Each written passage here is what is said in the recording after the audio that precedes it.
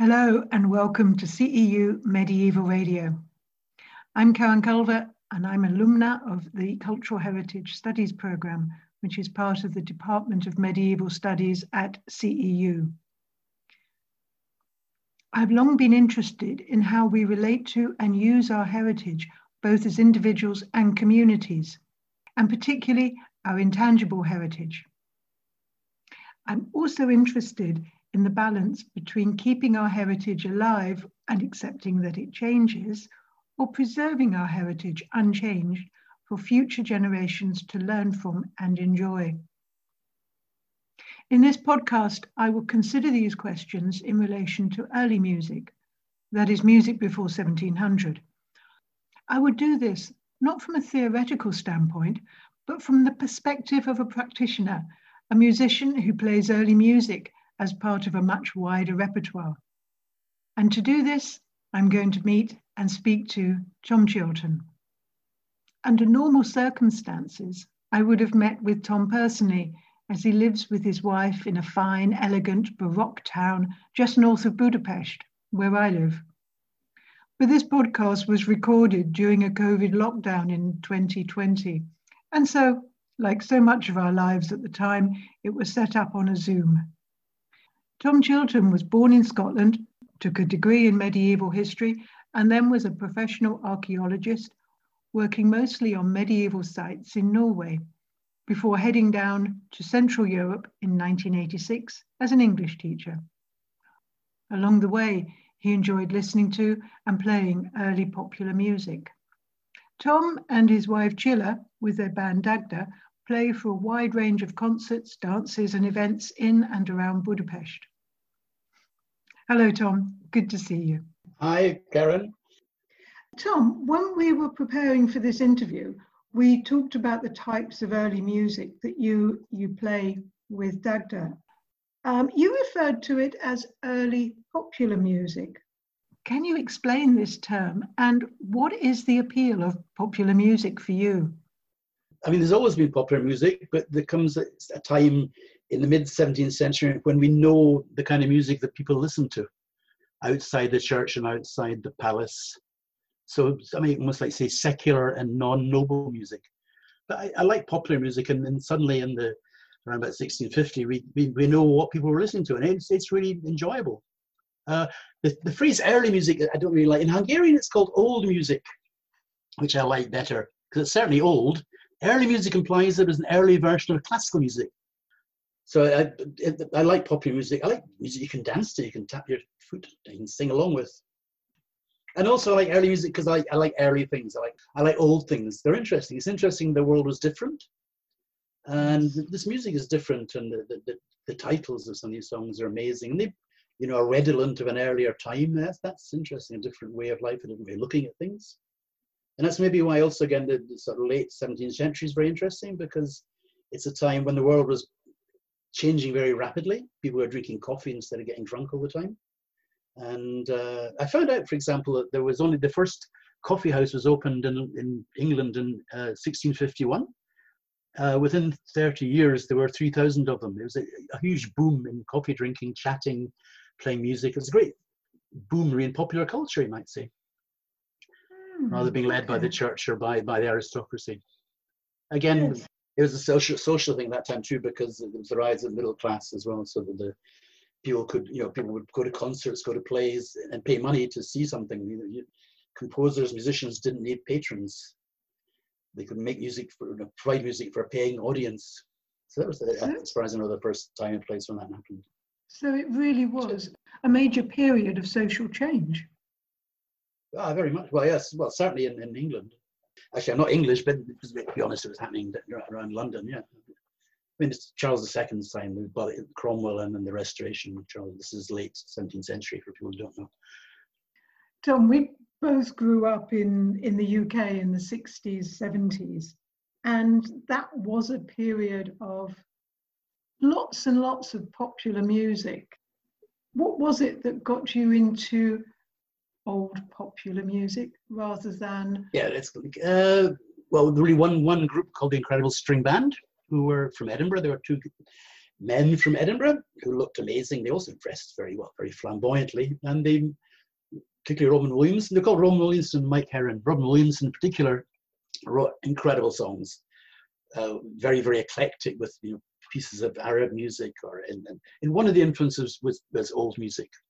So I don't know if you've got time to play something. They used the harpsichords, for example, and some of the tunes seemed like old tunes. So that got me interested. So I mean, I was a Scottish hippie, and they were Scottish hippies, so that was nice.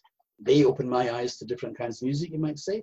So me and my friends would go off to the woods with our guitars and mandolins and okay, so this is a piece of music, a song by Robin Williamson, and it's called Witch's Hat.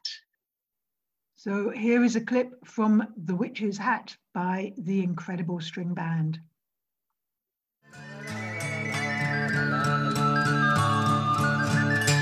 Oh, next week a monkey is coming to stay. If I was a witch's hat, sitting on her head like a paraffin stove, I'd fly away and be a bat. Across the air I would roll, stepping like a tightrope walker, putting one foot after another, wearing black cherries for rings.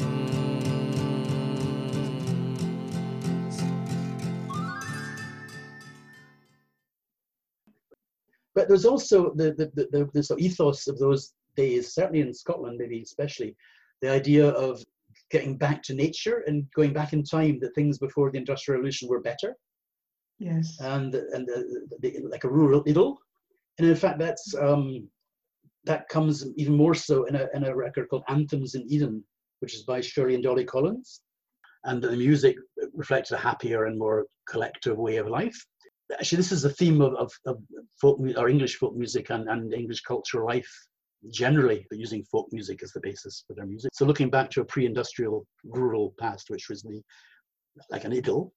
There was a guy called David Munro, who was from the early English music concert, and he played early music. And he played on this record, and his consort also played. So it's a mixture of kind of basically folk music with early music, and you can maybe play a track from that. This one is pleasant and delightful, English folk song.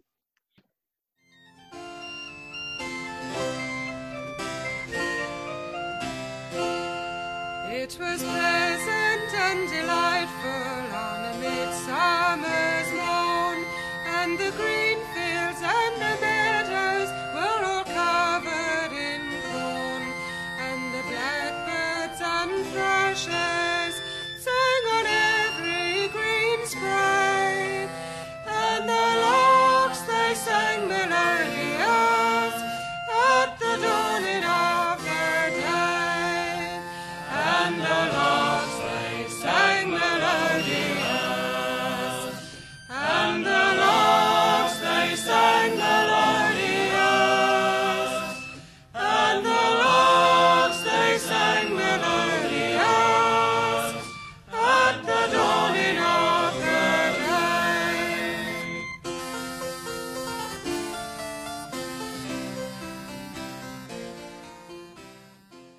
Was the idea of a past rural idyll a common theme throughout Western Europe, or common throughout the UK?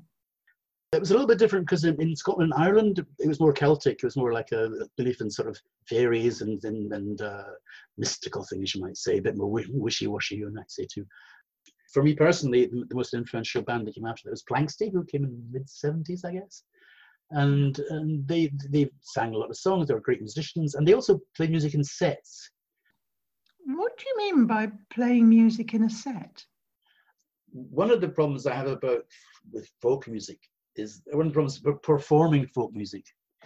A ballad of 24 verses with a very short tune. A lot of folk tunes are only 16 bars, which is quite short. Repeating itself is quite boring. But what Planxty did was they would add another tune at the end. Often they'd have a song which would go into an instrumental tune. So they put things together. A good example of that is the Raggle Taggle Gypsies is sort of almost like a theme song for that time as well, for folk musicians at that time.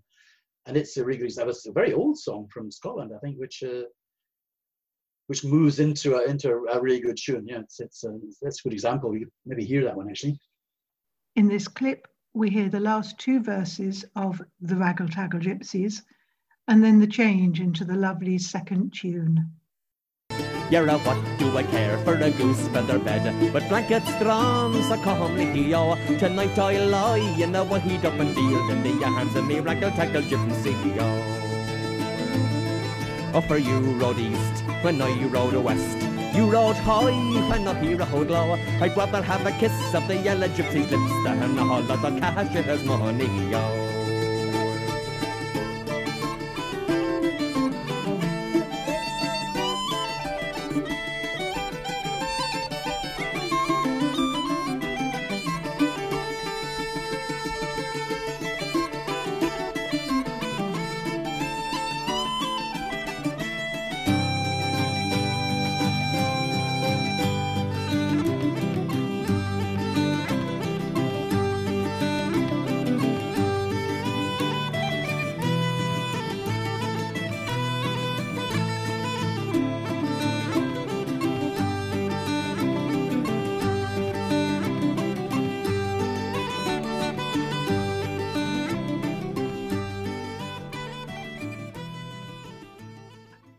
We've been talking about dates of music, but we know that music wasn't originally written down. It was just copied from player to player. How can we guess? How do we know the dates of this intangible commodity called music? How do we know the age of it? Yeah, that's a good question. And again, the 17th century is the key, but because in the early 17th century, there were collections of lute music. And then the great landmark in British music is in 1651, with the publication of the English Dancing Master by John Playford, who was a publisher. We guess that Playford was using tunes which have been around for a long time before, and we don't really know how long. But in some cases, we try and get near to a date. In Scottish music, one of the oldest tunes that we can date is called The Flowers of the Forest, which is a pipe tune, and it's also got words. The tune, The Flowers of the Forest, is a lament for those who fell at the Battle of Flodden in 1513. And it's pretty certain that I imagine it was written close to that date. For those who don't know, the Battle of Flodden was part of a short war between England and Scotland, when the Scottish army, led by James IV, marched down to England under the terms of a deal with the French called the Auld Alliance. So Scotland and France would gang up on England. So if France was at war with England, then Scotland would join in. King James of Scotland raised an army and got cannons and stuff and marched south from Edinburgh down to England and met an English army at Flodden, which is just over the border into England. And it was a massacre. The English won. King James of Scotland was killed, as were many of the Scottish nobles. His body was found surrounded by the corpses of his bodyguard, and they came from the forest of Ettrick, and these arches were known as the Flowers of the Forest. And this song must date from 1513, I guess. It's an interesting tune. It's a pipe tune, and the first line is a pentatonic tune, and almost all early Scottish tunes are pentatonic, 5-note scale. Many countries seem to think that that's unique to their folk music. Lots of Scots do. But the second line has this weird note, this flattened note, which sounds really out of place, but also gives you goosebumps. If you hear this, the weird notes in the second line, just whoa, fantastic, I think. Okay, let's listen to it.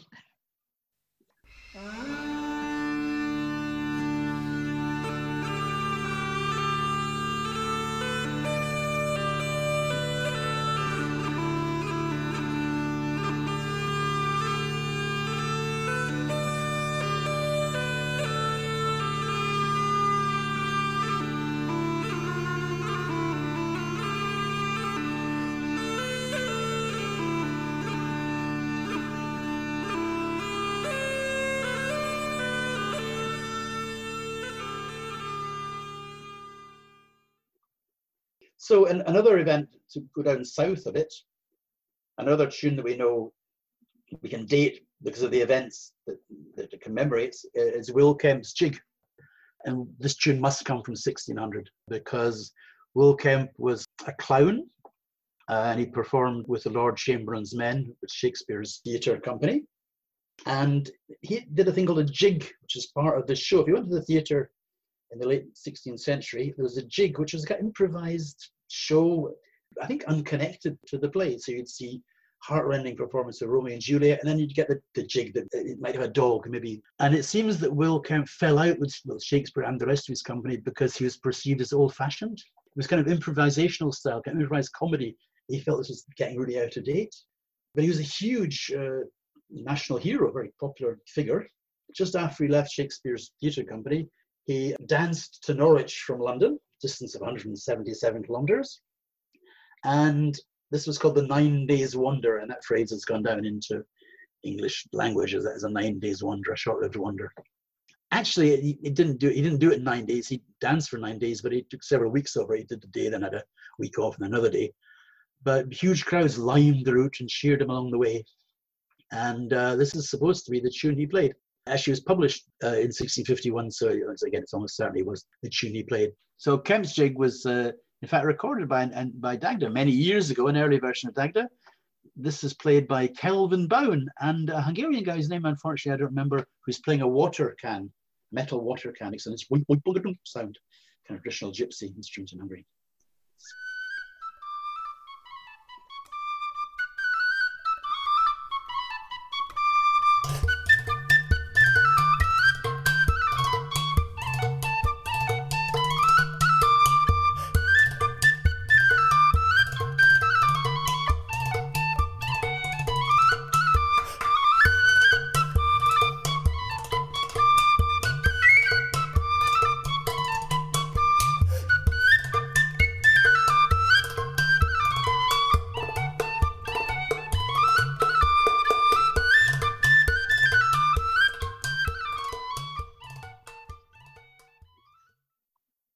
The illustrations, as far as I remember, of Will Kemp shown with like a drum in one hand, basically, and a little flute in the other.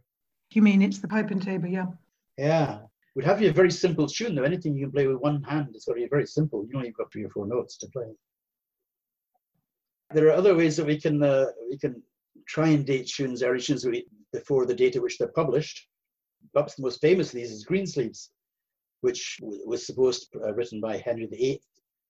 It's actually definitely published in 1580, which is pretty early too, but it may not have been Greensleeves. The Scottish tune called The Lass of Patie's Mill, which is a nice tune, and that's still used in Scottish dance sets. We use it for Scottish dancing, where there are normally 4 tunes per dance, and this is a very popular tune, and it goes way, way, way back.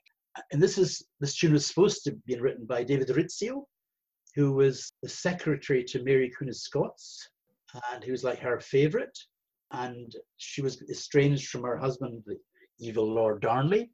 And Darnley's henchman broke into the Palace of Holyrood House one night when Mary was having supper with Rizzio, held a pistol to the pregnant Mary and dragged Rizzio out into the next room and stabbed him 57 times. And there's a plaque on the floor of the palace saying, David Rizzio fell here. And the joke goes, I'm not surprised, I almost tripped over myself. Mary had come from a very cultured, she was married to the Dauphin of France, and her childhood was spent in very cultured circumstances. She got a bit of a shock when she came back to Scotland. Actually, she was greeted when she arrived in Scotland by a very large number of Scottish musicians, Scottish fiddlers, stood outside the palace and serenaded her into the night. Said she was very pleased by this reception, but could she move to a room at the back of the palace to get away from the music? So there's music that we can date from events that we can date them from, and supposed composers. The real breakthrough was when John Playford published his first edition of the English Dancing Master in 1651. He was a war correspondent for the royalist side, and he was captured by Cromwell's men, that's Parliament side. And he basically said, if you want to stay out of jail, you might want to change your profession. And they encouraged him to take up something non-political and started publishing music. I had less political. no idea of that. Isn't it weird that there were war correspondents in 1650 that existed even then? It's a very modern time. It's a strange time, This is not the Middle Ages at all anymore. You know what I mean? No, it really is early modern. Yeah, exactly. Yeah, it's the beginning of the modern world. And he published several editions of the English Dancing Master, and basically we have loads and loads of good tunes from that time. Some of them have great titles. One's called Punk's Delight. Thinking of John Playford, he published the music. Did he also publish the dances? Yeah, there were diagrams of the dances to go with the music. What's interesting, I now realised about Playford, was that he was in it for the money. So there must have been a market. There must be an awful lot. It's called the English Dancing Master. Actually, later versions were just called the Dancing Master.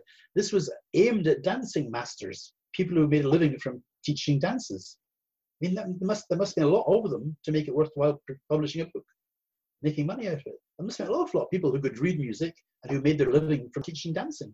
So normally the master would also play the music. He'd have a fiddle and he would play the music and teach the dances at the same time. He'd be like a one-man band, a one-man teacher come musician.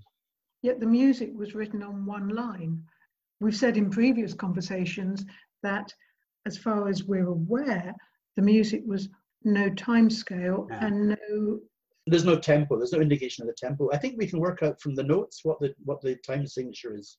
Also, there's not much choice. I mean, essentially in British music, it's either 4/4 or 6/8. So there's not much variety in time signatures. Tempo is the problem. I don't even know how fast they were played.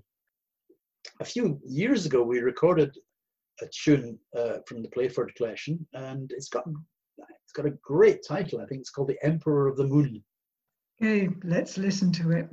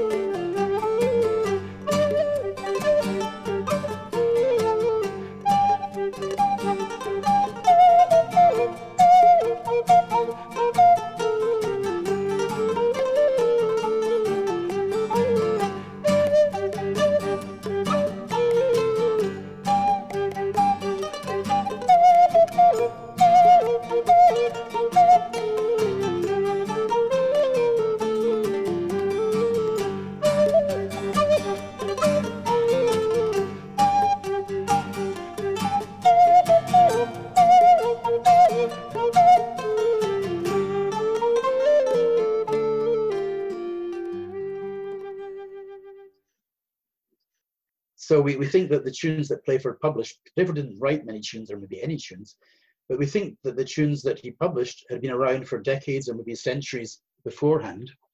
And in 1686, Playford published an edition of the Dancing Master, and one of the tunes in there is called the CEU Buddha, which is quite amazing that people who live in Hungary. So he presumably gave that name because it was a topical reference, maybe it would increase sales. Oh, it's a tune about the CEU Buddha, which happened in 1686. This was the siege where the Habsburg army besieged the Turks in Buda and won the battle, and the Turks were sent packing. And it was a huge moment in the Hungarian history. And it's probably an event that people were celebrating across Western Europe. The tune is called the CEU Buddha, and it dates from the year in which the CEU Buddha took place. Let's hear it.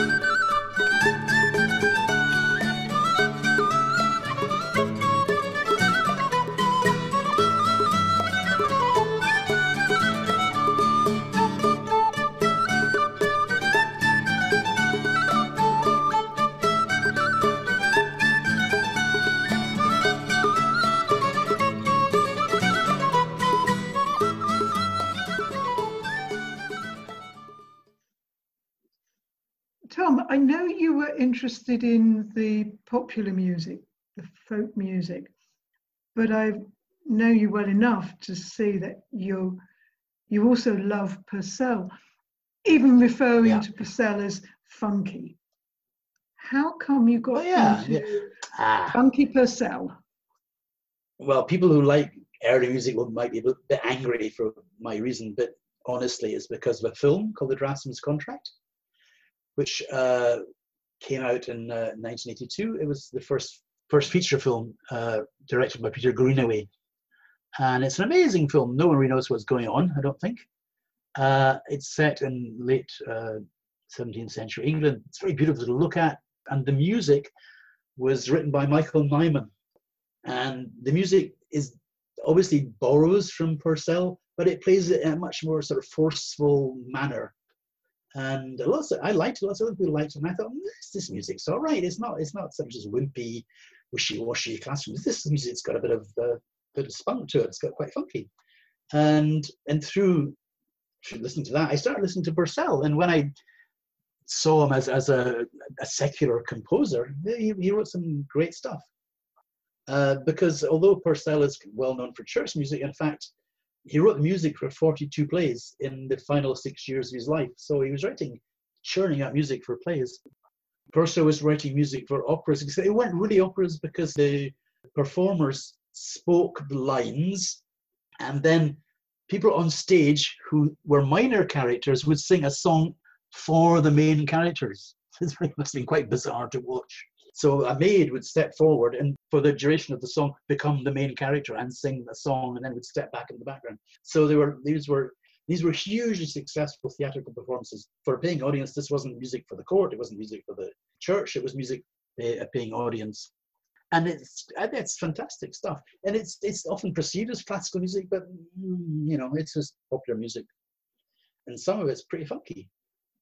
This tune, it's called the Curtain Tune from Timon of Athens. Apparently going to the theatre in the 17th century was quite a social event. You go off and get a pie and a pint at the bar, and there'd be like loose women around, people be flirting and chatting. It was like a party, a big party. And then when it was time for the play to start, they instead of ringing a bell, they'd play some music. The curtain tune was the music that was played before the curtain went up. So people would be coming back from the bar, finishing off their pies and giggling and stuff. So this music it's almost like background music. It was almost just to say it's time to sit down and watch the play. Okay, let's listen to some funky Purcell.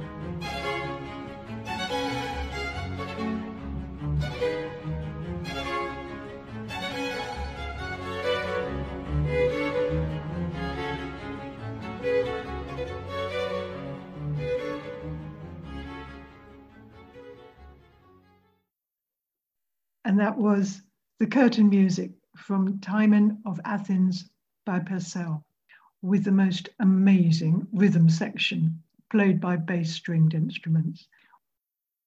Tom, major musicians were able to write for theatre and sell broadside ballads, but that surely would only be in big urban environments, typically in London. What happened elsewhere? Yeah. What was going on in music? Well, the further north you go and west you go, so further away from London, in fact, you kind of go back in time almost back through the Middle Ages, and in in northwest Scotland and Western Ireland, you're really thinking about an Iron Age society where the rule of the king was pretty flimsy, and local chieftains ruled the roost. And these were often like clan chiefs, where with whom the people felt a family. So the MacDonalds, the MacLeods, or the O'Connors, they had almost like a family connection with their chief. These chiefs had a retinue, and among the retinue would be a harper, or in Scotland, a piper. And these people would play at funerals and weddings and for dancing, for various celebrations. And often the job was passed down from father to son. So the MacCrimmons of Skye were a very famous piping family. But also in Scotland, there were harpers who were attached to the households of clan chiefs. And they played a small harp, which is called a clarsach. And we have one of those in the National Museum of Scotland, which surprisingly perhaps has metal strings. Normally, for example, violins had gut strings in the old days, which were replaced by steel in the harp, but the Celtic harp seems to be metal originally. It's quite difficult to imagine that they could produce a consistently and strong wire in the 1500, but apparently they could. And the instruments have a beautiful sound, a little bit like a hammered dulcimer, very haunting sound. And we can hear an example now by Scottish band Coronach.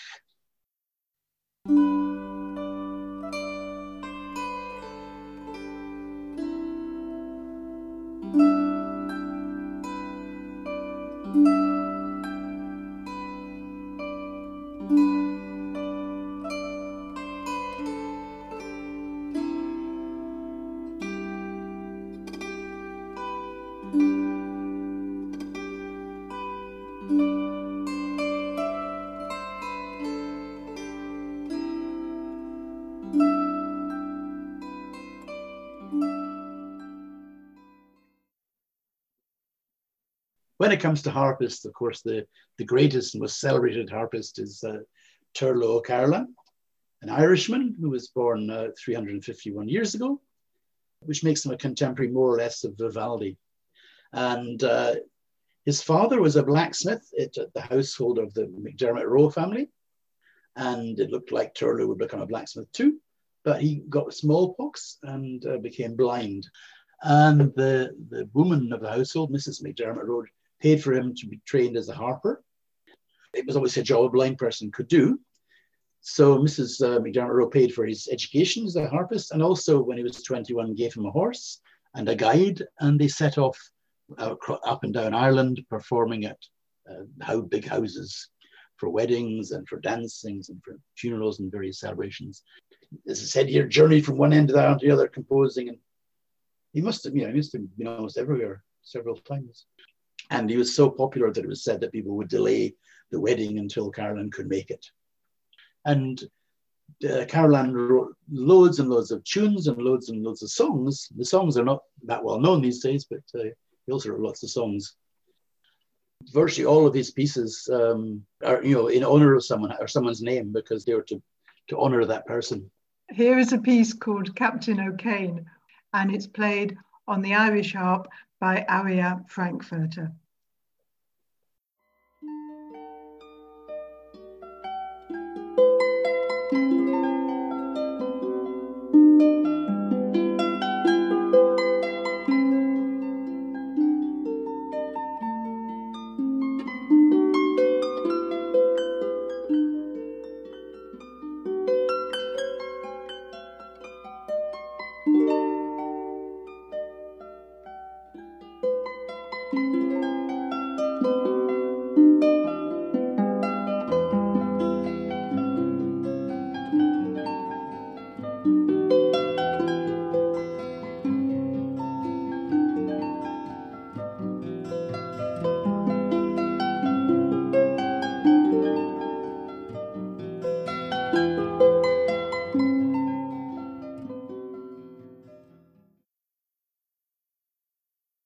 One of the pieces that I was always aware of was The Beggar's Opera, written by John Gay. Mm-hmm.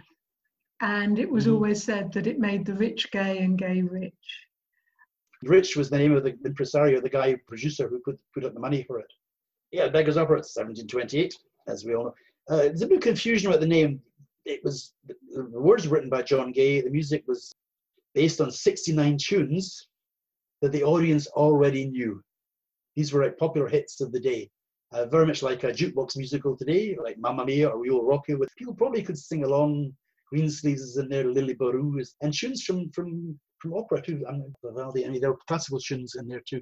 So it was, and they're very short. It's a great story about a highwayman, like a highwayman hero who gets caught.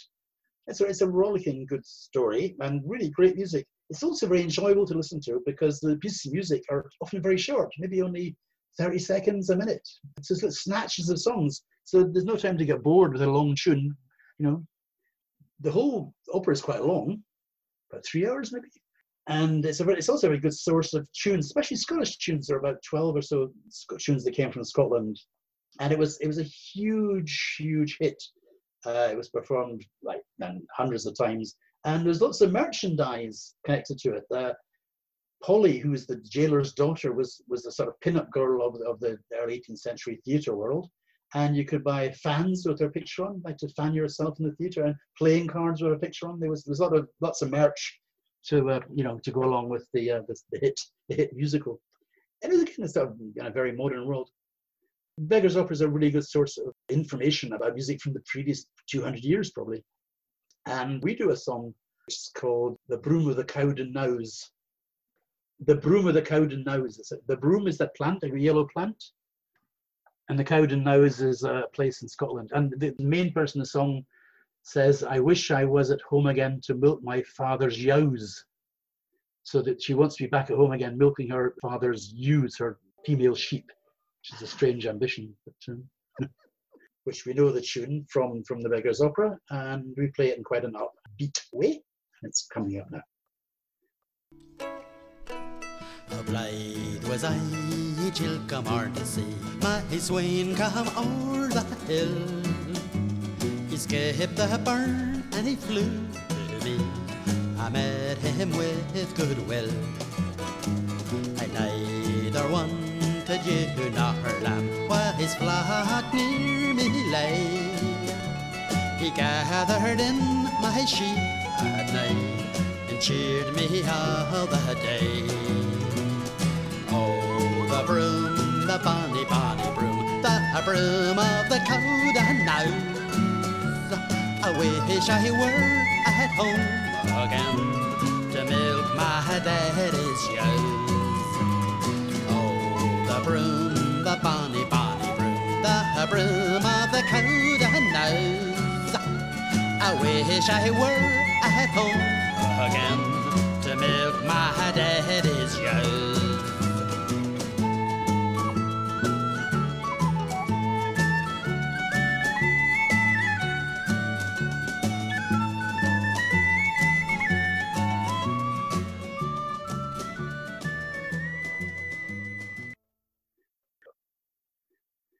Another thing maybe about the Beggar's Opera is that English heroes are often baddies, against the law. We don't like authority maybe, or we don't like unjust authority especially. So Robin Hood is the great medieval hero, and it's also satirical about refined society. So these people who are thieves are sort of aping the nobles, the upper class. So it's kind of a satire on upper class manners and hypocrisy, you might say. So it makes jokes about corruption in the government. It's a kind of a making fun of the establishment. So there's not just the fact that the hero is a highwayman, it's also the fact that the whole opera, the whole piece is criticizing or laughing at the establishment, the authorities. It really does echo today.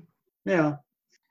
Which sort of brings me round to the last point I wanted to talk about was, while there is so much music available and so much of it is good, why do you think it's important or interesting to keep old stuff? Why do you keep playing it? Well, it's easier than writing new stuff. I mean, practically that's a joke. The kind of music we play is traditional music. We play mostly Scottish dance music, and people occasionally write new tunes, but people always use old tunes, and they're always digging around for old tunes in the 17th and the 18th century more so.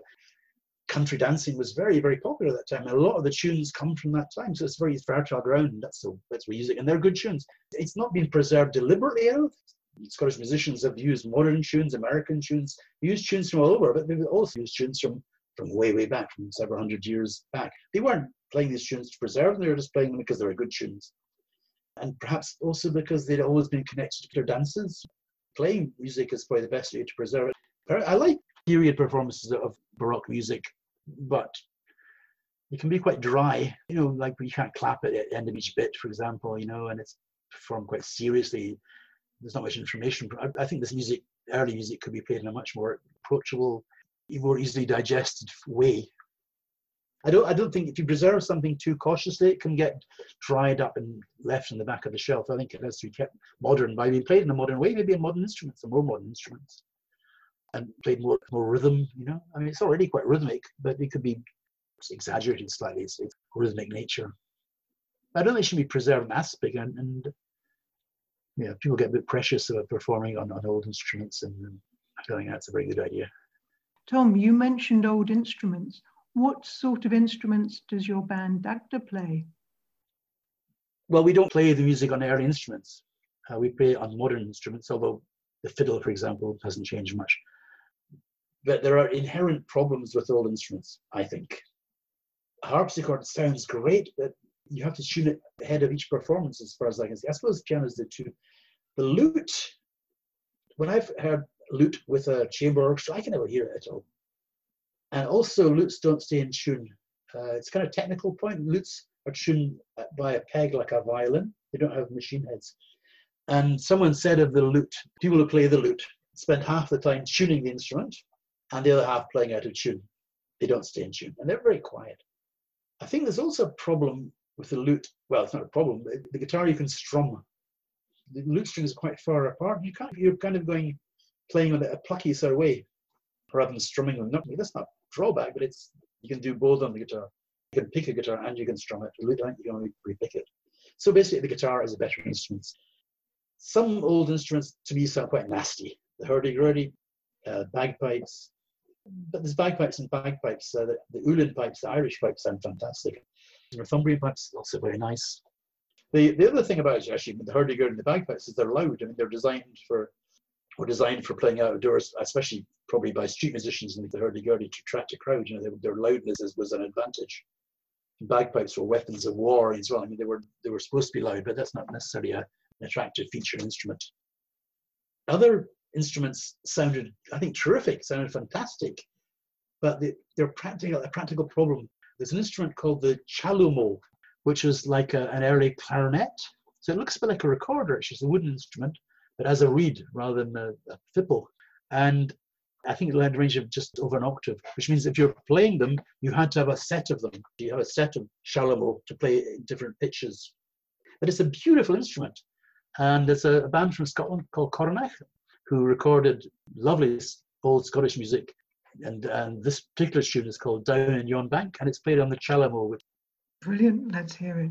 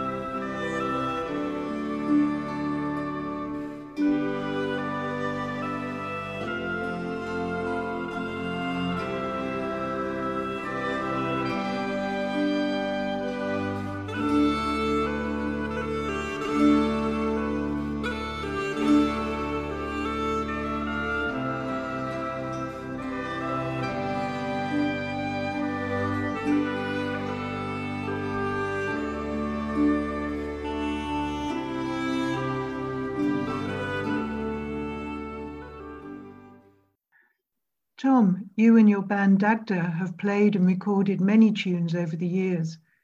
Do you have a favourite tune or a favourite musical theme that we could finish with? So on the theme of outlaws as heroes, there's a tune I like very much called Turpin Hero, about Dick Turpin, the highwayman from the early 18th century. This is maybe an example of a tune which we've adapted, and it's played on a real wide variety of instruments. It's played on accordion and an instrument from Ukraine. It's called dombra. It's a bit like a balalaika, and guitar and drums. I think it's one of the things I like best of the things we've recorded. This is thanks to the great Sheila Katsur, the great arranger of music. Just before we play the last tune, Tom, thank you so much for talking to us. Thank you for all the wonderful stories and great thoughts and smashing music. Thank you. Oh, thank you very much.